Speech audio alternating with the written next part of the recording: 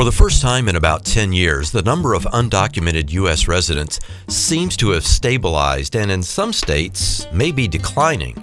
Still, our best estimates indicate that California is home to more than 2.5 million undocumented immigrants, or about a quarter of the national total, and debate about immigration is as heated as ever.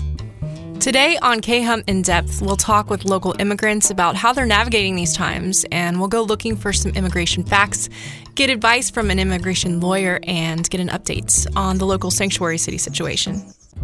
Hi, I'm Chuck Rogers. And I'm Lindsay Battle. Welcome to KHUM In Depth, Part 2 of our look at immigration. Thanks to our sponsor, Mr. Fish. Just recently, Arcata joined the ranks of sanctuary cities, limiting its willingness to help with enforcement of federal immigration laws. Not surprising for a progressive city like Arcata, but it was not a unanimous city council vote. One dissenting vote was cast, not against the concept, but against the label itself. Councilman Michael Winkler supported the policy idea, and he liked the initial verbiage of what the city council had put together for the ordinance. But when it came to voting the ordinance into law at the council meeting, he voted against it based solely upon its use of the term sanctuary city. This is what he had to say. So I think what we're really doing is taking a policy that we already have in existence for the police department unofficially and adopting it officially, and we did that a month ago. But it also included the phrase sanctuary city, which is what I was troubled by and wasn't able to support.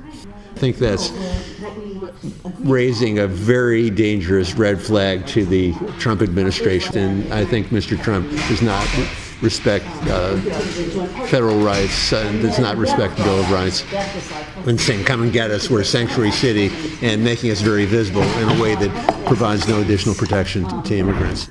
Local advocates for undocumented immigrants from the group Centro de Pueblo saw the passing of this ordinance in Arcata as a major victory. Steering Committee member Daniela Vargas had this to say. I don't understand how somebody coming to the country and trying to do the best for themselves and for their family is impeding on somebody else. I'm really pleased with Arcata and the decision they made to take this on. It shows that our voices are being taken into consideration just by the passing of this ordinance. As the sanctuary movement and the immigration debate continues, there are some changes occurring in the makeup of the undocumented population itself. Since about 2008, 2009, the beginning of the Great Recession, the estimated number of undocumented residents from Mexico is declining, and the number from other regions is rising. I got a chance to sit down with a local friend who is an immigrant from the Middle East in Bahrain, but she is actually a citizen of Great Britain. And she's in a very unique position here in the United States in that she doesn't have a green card, but she's able to work solely because she has a work visa. And if she were to ever leave the country, even though she's been here since she was a very small child, she would never be able to return. Her name is Sabina, and she talked a little bit about some of the challenges that she's faced being an immigrant here in the United States. People are often very surprised to hear I'm a British citizen because I have an American accent. People don't often believe me. But I went to a Department of Defense school in Bahrain in the Middle East. It's adjacent to Saudi Arabia. And so people always ask me again, oh, so you're military? Nope, neither one of my parents is military. My father worked in banks and my mother worked in embassies. And my immigration started when the source of it is very sensitive. It came to the attention of my school counselors that my living situation at home was no longer safe, and they urged my mother to do something about it. So she had family in California, and we went through the process of shipping all of our treasured belongings to California. I understood what was going on. I didn't like it. I didn't want to have to move to a new place, but it became necessary.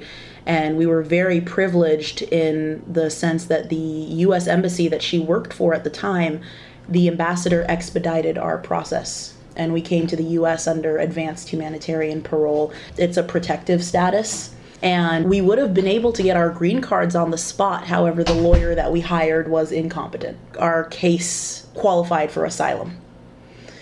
And that's one thing I think that people who want to come to the U.S. find very difficult, is that you do need the help of lawyers. You do need the help of a legal advisor, and it costs so much money. And when we came to the States, the filing fees, the initial filing fees, are something that I did not understand until I moved away from my family and had to start filling out forms on my own. For example, every year I file for my work permit that allows me to legally work in the U.S. At this point, it is $410. If you make a single mistake on that form, you have to refile it and give the U.S. government another $410. They're so complicated. They take you in circles, and definitely for people who come to this country and don't speak English, it's immensely unfair. The USCIS, they provide multiple languages, but there are just things that you don't understand on there. When you immigrate to a country, your life becomes money and it becomes paperwork. And if you lose any of that paperwork, your process could fall apart. And sometimes if you don't have a lawyer, you don't know about the rules. For example, when we first got here, we started our green card process, and the lawyer neglected to tell my mother that the rule at the time was that when I turned 21 in the U.S. in the middle of a green card process, I aged out of it. All of the money spent on my green card process, all of the money to the lawyer, everything, it's like it evaporated. So I was stuck in limbo. My mother and my brother both have their green cards. The reason I have never gotten around to it is time and also getting the money together. But as of right now, the filing fee for a green card is $1,077 approximately. One of the things that I don't think a lot of Americans understand, there's just a lack of perspective and sympathy for people trying to remove themselves from far more terrifying situations than my own and having to do it with nothing. And it's a lack of compassion that is overwhelming to feel it every single day here. You hear of a country that is a melting pot. You hear of a country that prides itself on freedom and community and togetherness and patriotism. And when you come to the U.S. from another country, you see the fear in people of other people who just want their lives to be better, and it makes no sense to me. Do you ever go out of the country? I am unable to. I have, and it's extremely dehumanizing to say it, I have an alien identification number, which I have to present with all of my immigration paperwork. And if I decide to leave the country because I do not have a green card, my humanitarian parole status will be surrendered, and I have to physically surrender my alien identification card to someone at the airport. And if I try to come back in, it's like that entire portion of my life would have to start all over again. Wow. It is frustrating to me because I have family. My father lives overseas. I rarely get to see my father. And one of my biggest fears is if something happens to my father overseas, I can't go see him. I can't go see any of my family overseas if anything happens to them, because I would have to surrender my entire status, everything. All my work, all my academics, everything would just go into thin air. My entire life is tied to my immigration status, and as soon as I leave the country, it's gone. Something really striking about Sabina's story and what Sabina had to say to me, Chuck, was how many of us haven't had these hands-on kind of experiences with immigration. We haven't tried to immigrate and work in other countries. And so we're not coming from this place of having the empathy or knowing what it's like to have to flee these sometimes really deadly, dangerous situations. And like Sabina had said, despite having to flee a dangerous situation, at least her family had those resources and were able to get things together and came from a place of being highly educated, and still they're encountering all of these problems with the legal process and getting all of their immigration paperwork in line. So you had a chance to sit down with some really interesting folks who do things like gather facts, and they also gather facts on popular opinion, right? Yeah, they do. And the person I talked to is a numbers guy. In this era of alternative facts, thankfully, there are those who still try to get things right. So I went to Joe Hayes. He's with the Public Policy Institute of California. And that's an organization that gathers as much information as it can from its own research and from other research that it can find to try to give us a snapshot of reality in this state. California is home to between 2.35 and 2.6 million undocumented immigrants. And nationwide, the total is at about 11.1 million. It's nearly a quarter of the nation's undocumented total. Interestingly, though, I think a lot of people don't realize that the trend lines are actually either stable or going down. Do you know what they attribute the stabilization of those numbers to? A lot of it has to do with employment opportunities. The fact is that people come here to work, whether they're coming legally or illegally. So the reduction in the job opportunities that accompanied the Great Recession had a lot to do with the drop-off. Since then, obviously, we've seen increased enforcement. There have been voluntary returns due to the economic situation, and fewer new migrants due to the economic situation as well. So I think those have all contributed to the decline. Another interesting thing about the population of undocumented immigrants, and I think this is nationwide, not just statewide, but something like 2/3 of them have been in the U.S. For 9, 10, 11 years or more, something like that? That's right, yeah. These are Center for Migration Studies estimates that we see that about 66% of undocumented immigrants have lived here for 10 or more years, and that portion appears to be increasing. PPIC did a study about 15 years ago now, looking specifically at undocumented immigrants from Mexico and the border enforcement efforts that were in place at that time, around 2000, 2001. They found that as it gets more difficult to cross the border, fewer people are going back and forth over the border. Migration tends to be cyclical. People come for a period of time to work, and then they return home, come again the next year. As that gets more difficult to do, people who are coming without proper documents to work will come and then stay here. That contributes to the number of people who are here for a longer period of time. They're reluctant to go back and face the risk of being caught on the return. And still, with all of these numbers, most of the undocumented immigrants in California, and I suppose the U.S. as well, come from Latin America, including Mexico, and I assume the majority of those are from Mexico? Right. So the 2014 estimate that the Pew Research Center sent out said that they estimated 71% of California's undocumented population was from Mexico. The Center for Migration Studies estimate is close to that. It's 68% from Mexico. 13% from Asia, though. I don't know that people realize there are that many from Asia.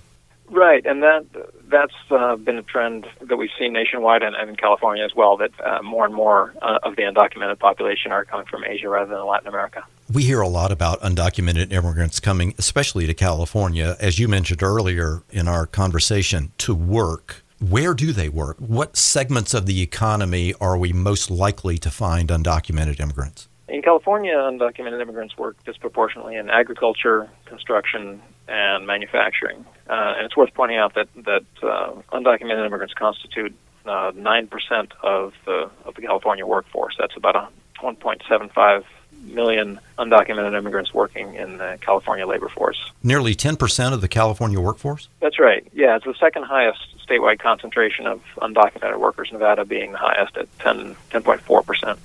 Another thing that I thought was fascinating in your report was that something over 10 to 12% of California school children have, is it at least one undocumented parent? Am I getting that right? Right, and again, those are Pew Research Center estimates. 12.3% of California's K-12 school children have an undocumented parent. And nationwide, also, it's more than 5 million children have an undocumented parent. And most of those, it's worth pointing out, most of those kids are U.S. citizens themselves, usually by dint of having been born here. I see. So the undocumented parent would have been here, probably working here, later had the child born here in the U.S., then as a U.S. citizen. That's the most common scenario. Right. So 79% nationwide of children with an undocumented parent are themselves U.S. citizens. And that's something that not a lot of people recognize at first blush, that when we're tallying up the number of undocumented residents of the state, if you were actually tallying up the number of households, a great number of households have members of mixed immigration status, that undocumented immigrants live in the same household with U.S. citizens. One thing that even surprised Joe Hayes is how consistent the California support remains for a path to legal status. More than 80% of Californians want us to figure this out so that, with certain provisions, undocumented residents can stay here legally. And as Joe mentioned, nearly 2/3 of U.S. undocumented residents have been here for 10 years or more. And that's just one factor that illustrates how deeply complex the immigration story is. I had the opportunity to sit down with Fulano de Tal, who is here illegally and has been here illegally for more than a decade, who's been married to a U.S. citizen for more than a decade, who escaped a pretty dangerous situation in Mexico when he was only 9 years old. About a week before he and his family moved to the States, his neighbor was burned alive. My family basically decided to move here because we had a lot of family members that were already living in the U.S. And then the corruption that was happening in Mexico was really bad. There was death threats to our family, including myself, being a 9-year-old kid, threatened to be burned alive. So that was an easy choice for my dad to say, let's get out of here. Sounds fairly reasonable. Reason to want to not stay someplace. And so when you came to the States, what did that feel like to you? It was a completely different idea of what I had. You know, just watching TV, you could sometimes get an idea of what it was, but then once you're actually living it, it was different, but it felt really nice. It felt really, really good. There was a lot of commodities that we appreciated more. Do you feel like Mexico is still your home? Is that a place that you still feel a connection with, or do you feel like the United States is more your home? I feel 50-50. I think definitely Mexico is always in my heart, but I've always felt American since I've been here longer than I've been in Mexico. You know, even if I go to Mexico, I always feel like an outsider, and here I feel like at home. You're married to someone who was born in the States. Yes, she's a U.S. citizen. Regina, we'll call her. Where did you end up meeting Regina? We met in Central California in 2000, so we've been together for 17 years. Wow, that's a long time. Yeah. And how long have you been married? 14. Wow. And so most people assume that when you are married to someone who is a U.S. citizen, then you automatically become a U.S. citizen. Why are you not a documented U.S. citizen? I am documented. I just didn't get the green card, and it's all because of the way that the system is written down in paper. Basically, I didn't qualify because of the time when I overstayed my visa, and then I was given a voluntary departure, and then I went back to Mexico for a year and came back illegally, and then since I came back illegally, that kind of just messed everything up. So I had a petition for about 17 years. Before I even married my wife, I already had a petition, and I was on the waiting list forever and ever.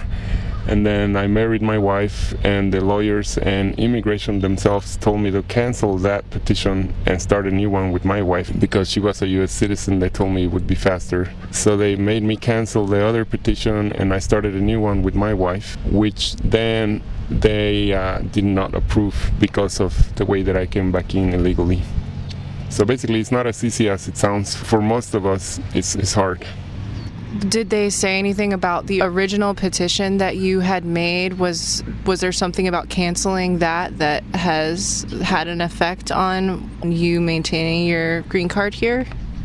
Actually, the immigration officer, once he made me cancel everything, when I saw him the next time with my new petition, he actually told me that if I would have kept my old one, that I've had a better chance, and he was the one that actually told me to cancel it. So I kind of got screwed there, and then he actually denied my green card. It was the same officer? Yes, same guy. Wow. So where does that put you with a family and a wife that you've been with for a long time, and you've lived in the United States for most of your life? Do you have hope that you will ever get a green card, or how do you feel about your current situation? It's pretty frustrating. I mean, when he actually denied my case, he said that I could either go to court and try to fight it, but the way he described everything, he was like, you're definitely not going to get anything, you're just going to get kicked out. So he advised me not to go to court. So I just, did what he told me. He literally told me, I'm quoting this, he said, sit back, lay back, and wait until the government does something. And so far, Obama didn't get to do anything about it. And now that Trump is out, it feels even worse. I'm just kind of always looking out the door to see if they're going to come and get me or not. That's got to be really stressful for you and your family. Do you ever think about how different your life might be if this wasn't this kind of secret that you were living with? It's always on my mind. I mean, I could have gone to college, I could have done sports in high school, I could have done a lot of different things. If I wasn't always without a Social Security, I couldn't do a lot of things. I couldn't drive for many, many years. It's always there on my mind. And even now, it's still there every day. I go through it. I see my family growing, and, I don't know if I'll get kicked out the next day or that same day, or it's pretty frustrating. It's been a few months since Trump came out, and I haven't gotten kicked out. I don't have any criminal records, and I have always paid my taxes. And I don't really do anything bad, so I don't feel like they're coming to get me because I don't have criminal records. But it's happening every day out there. They're getting everybody they want. They don't really necessarily have to have a criminal background to get kicked out.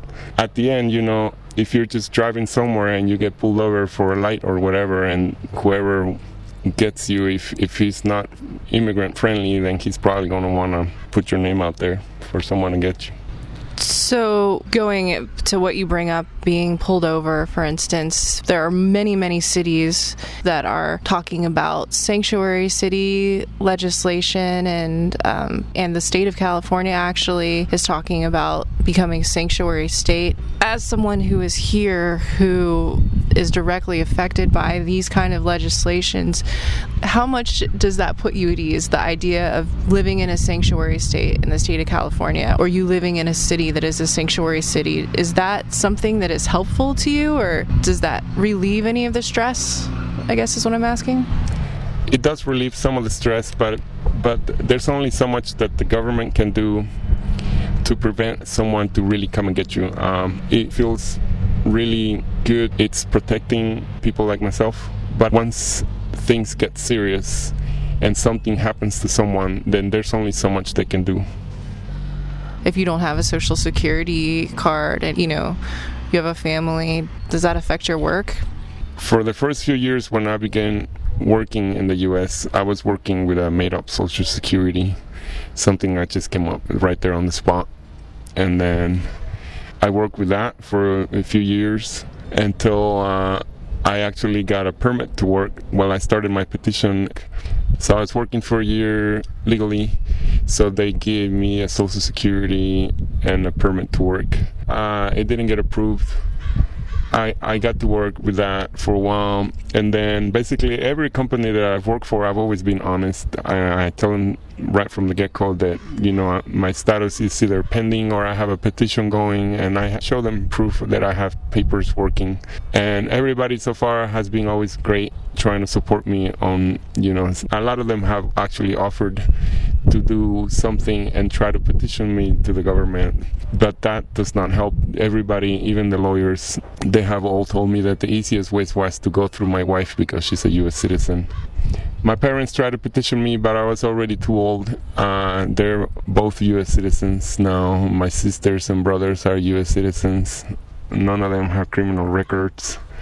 Everybody pays taxes. We're just normal people with a broken system that we can't really do anything about. Yeah, it does affect my work, obviously. A lot of companies, once I tell them, they're like, well, okay, maybe we'll think about it. And then since they told me immigration told me to sit back, relax, and don't do anything stupid, I don't go anymore, getting jobs with fake socials or anything. I haven't done anything like that. So I just, basically, I still pay taxes for all my contracts that I get. I'm a private contractor, and about 50 to 60% of what I do for work, it's to benefit the government, including the Navy, the Army, and different other agencies for the government. So at the end, a lot of them know about it, and they still hire me to do the job, knowing what my situation is. So go figure that one. Until we come up with some kind of workable immigration reform, Chuck, many folks who are here either undocumented or here illegally do face the real risk of being deported. And as Fulano was telling me, the paranoia and the fear became more real for him as a result of this new administration. But the United States government does continue to benefit from people like Fulano de Tal, who is here oftentimes working for the United States government, doing jobs that other people don't know how to do or don't want to do.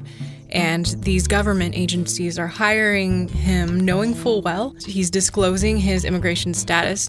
They are hiring someone who's working illegally. And they're coming up with very clever accounting ways to pay him and to cover for themselves so that other people don't know he's getting paid for the job that he's doing for the United States government. He's paid taxes the entire time that he's lived and worked in the United States, and just kind of waiting around to see what's going to be going on since his petition has been denied. He's just waiting in limbo and doesn't know whether he'll be deported or not. So following on that, I had a chance to talk with an immigration lawyer, Xiuming Cheer, with the nonprofit National Immigration Law Center in Los Angeles. And I would say that my takeaway is that hers is a hopeful outlook and message. She has some advice for undocumented residents, and she talked to me a little bit about how some legal challenges to immigration enforcement can be successful, depending on the person targeted by ICE, their personal background while they're here, and the circumstances of their arrest or detention. For instance, looking at the person's ties to the U.S., whether they have U.S. citizen family members, if they've been working here, if they own a business, and also to see if there's any humanitarian factors, such as a fear of returning to the home country because they fear they're going to be harmed in some way, or if somebody has been the survivor of a crime. Those are all factors that would potentially be helpful in terms of enabling a person to stay in the U.S. So when an undocumented immigrant comes to you and they say, or you find out through maybe a family member or friend, that someone has been detained by ICE, the fact that they don't have legal status doesn't deter you from the beginning. There are a lot of things that you may be able to convince a court are relevant enough to allow this person to stay. Is that right? Right.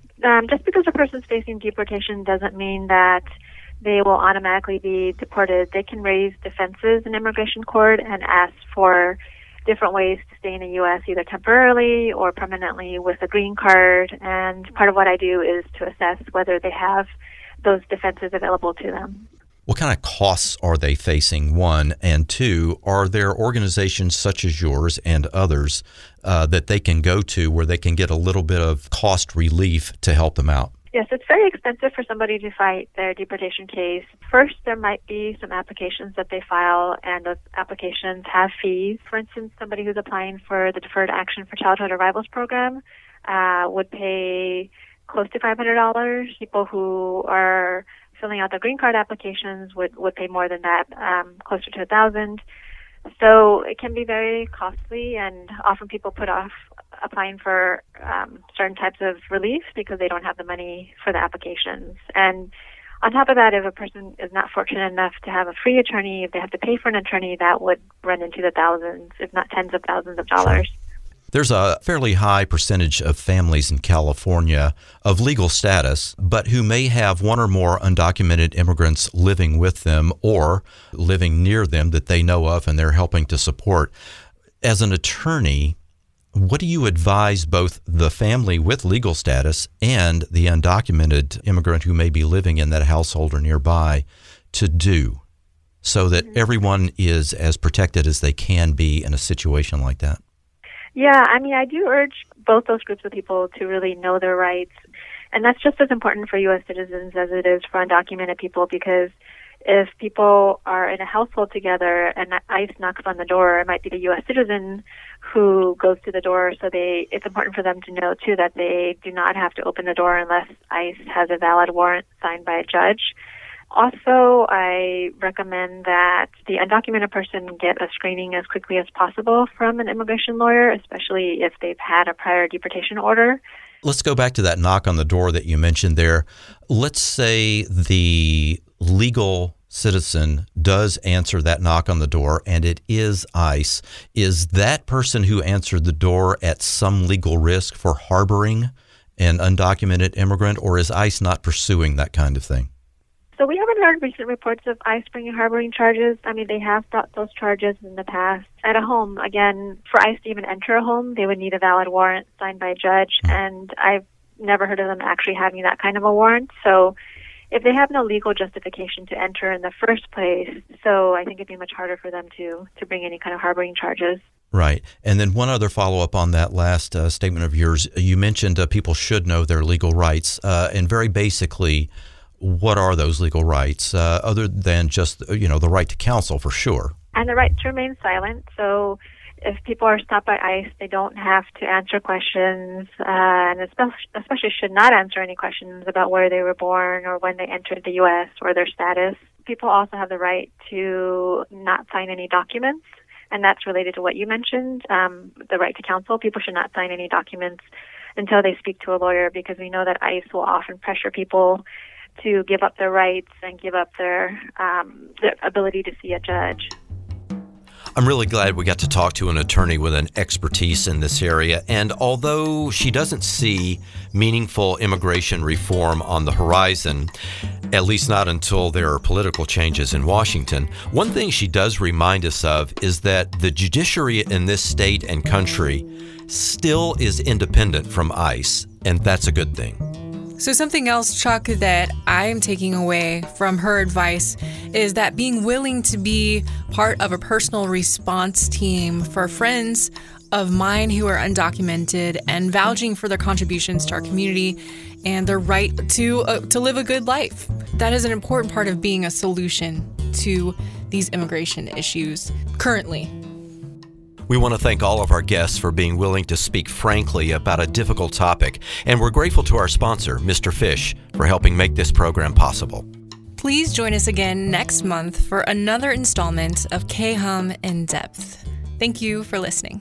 If you or your business would like to become a sponsor of K-Hum In Depth, email advertise@khum.com.